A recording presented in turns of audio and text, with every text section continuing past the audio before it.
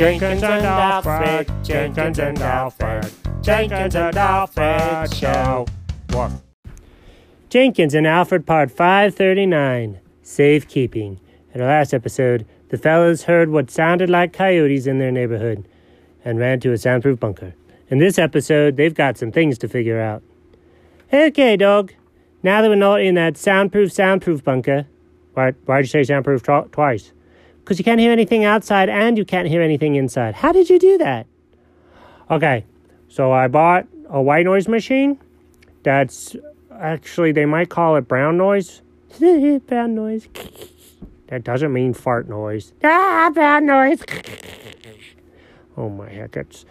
But what it does is it takes any sound it hears and it puts out a canceling noise wave that goes the opposite direction until you can't hear anything. And I thought I had it aimed outside, but it appears I had it aimed inside. Why would you have it aimed outside? So that even if you're around the sound bunker, you start to get the idea that it's quiet there. Oh, you are quite the environmentalist. What, someone who's concerned about the health and welfare of trees and nature? No, not that environmentalist, like an indoor environmentalist. How people feel in an environment. What do you call that? I don't know. Well, great. So listen, do you know why I've called you all together here at this special time?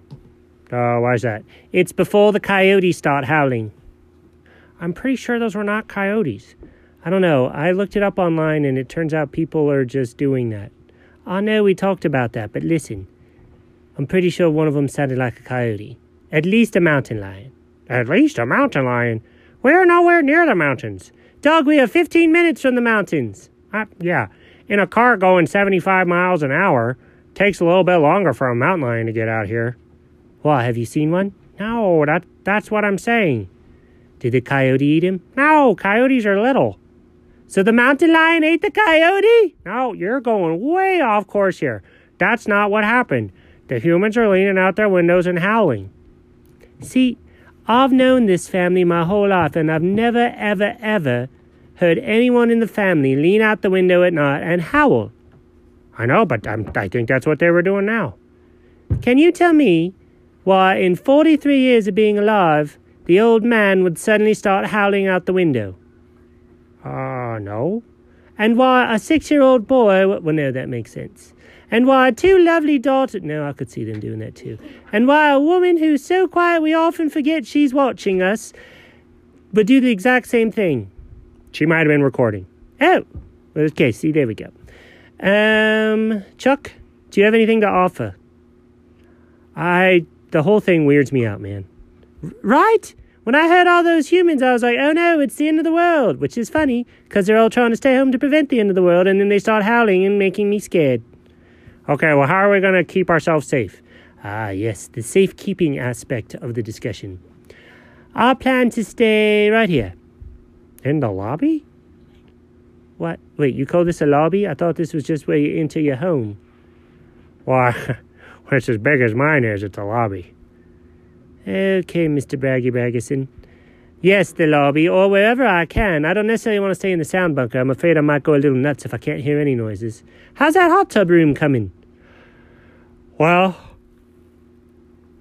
we had to turn off all the power and electricity to that room because it wasn't an essential business. Why is that? Oh, because this whole property is commercially zoned. How did you get commercially zoned property underground? There's a whole bunker code thing that we had to figure out years ago. Oh my gosh. I had to go back to law school at night just to figure it out. Wait, you went to law school? Oh yeah, I passed the bar exam in Colorado. I'm a lawyer. Chuck, is there nothing you can't do? Haven't found anything yet. Have you ever driven a Mercedes? Yeah, I used to own one. I sold it, though. It was too fancy. Okay, Chuck, we're going to have to do a whole episode and figure out where you come from, because this is strange to me. Dog? Yeah. How about you fire up the cotton candy room? Okay, now, that was weird. Because it's food materials, I can make that an essential business. So that room works. Oh my gosh. So you're telling me that I'll get to live out the rest of the quarantine in a candy... did I say candy cane? You did, but I think you meant cotton candy. That's even better. So I get to stay in the cotton candy room the whole rest of the quarantine? I guess until we run out. Okay, bye! Oh my gosh. Chuck? Yeah? Can you help me out? Yeah, I'm on it. The end. Woof.